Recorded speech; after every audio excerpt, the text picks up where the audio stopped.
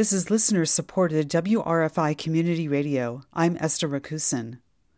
Mike Hall, Executive Director of Ithaca Tompkins International Airport, is retiring, effective September 30th. Hall has served 7 years in his position. During his tenure, he oversaw new nonstop service to Charlotte, Douglas, and Washington Dulles International Airports, a major enlargement to the passenger terminal, and the airport expanding to accommodate international flights. Hall helped maintain service amid the challenges that the COVID pandemic has posed to the airline industry. Following his retirement, Hall will continue to serve as a consultant to the airport, overseeing the completion and securing of federal and state grants. Schuyler County Sheriff Bill Yesman has announced a boater's advisory for all lakes in the county.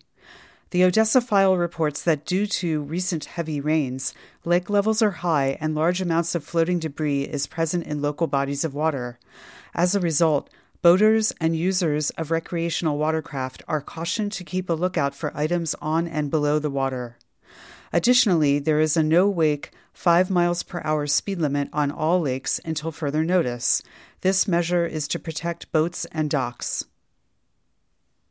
New U.S. Census data released last week shows that New York's youth population shrank 5% over the last 10 years, yet the current youth population has grown more diverse since the last census.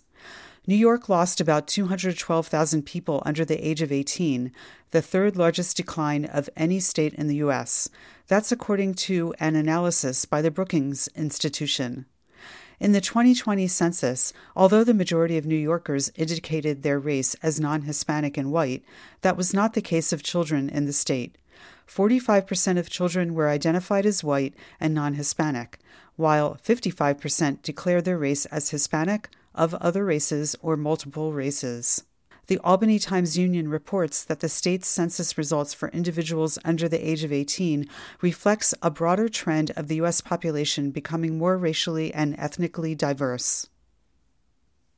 Tompkins County is reporting 20 new cases of COVID-19 and a total of 144 active cases. There are now 9 people hospitalized with the novel coronavirus, down from 14 on Tuesday. Schuyler County reports 11 new cases and a total of 20 active cases of COVID. Tonight, slight chance of showers and thunderstorms, low in the upper 60s. Saturday, partly sunny, showers likely, possibility of thunderstorms in the afternoon, highs in the mid-80s. You can listen to this and all of WRFI's news content wherever you get your podcasts. This is WRFI News.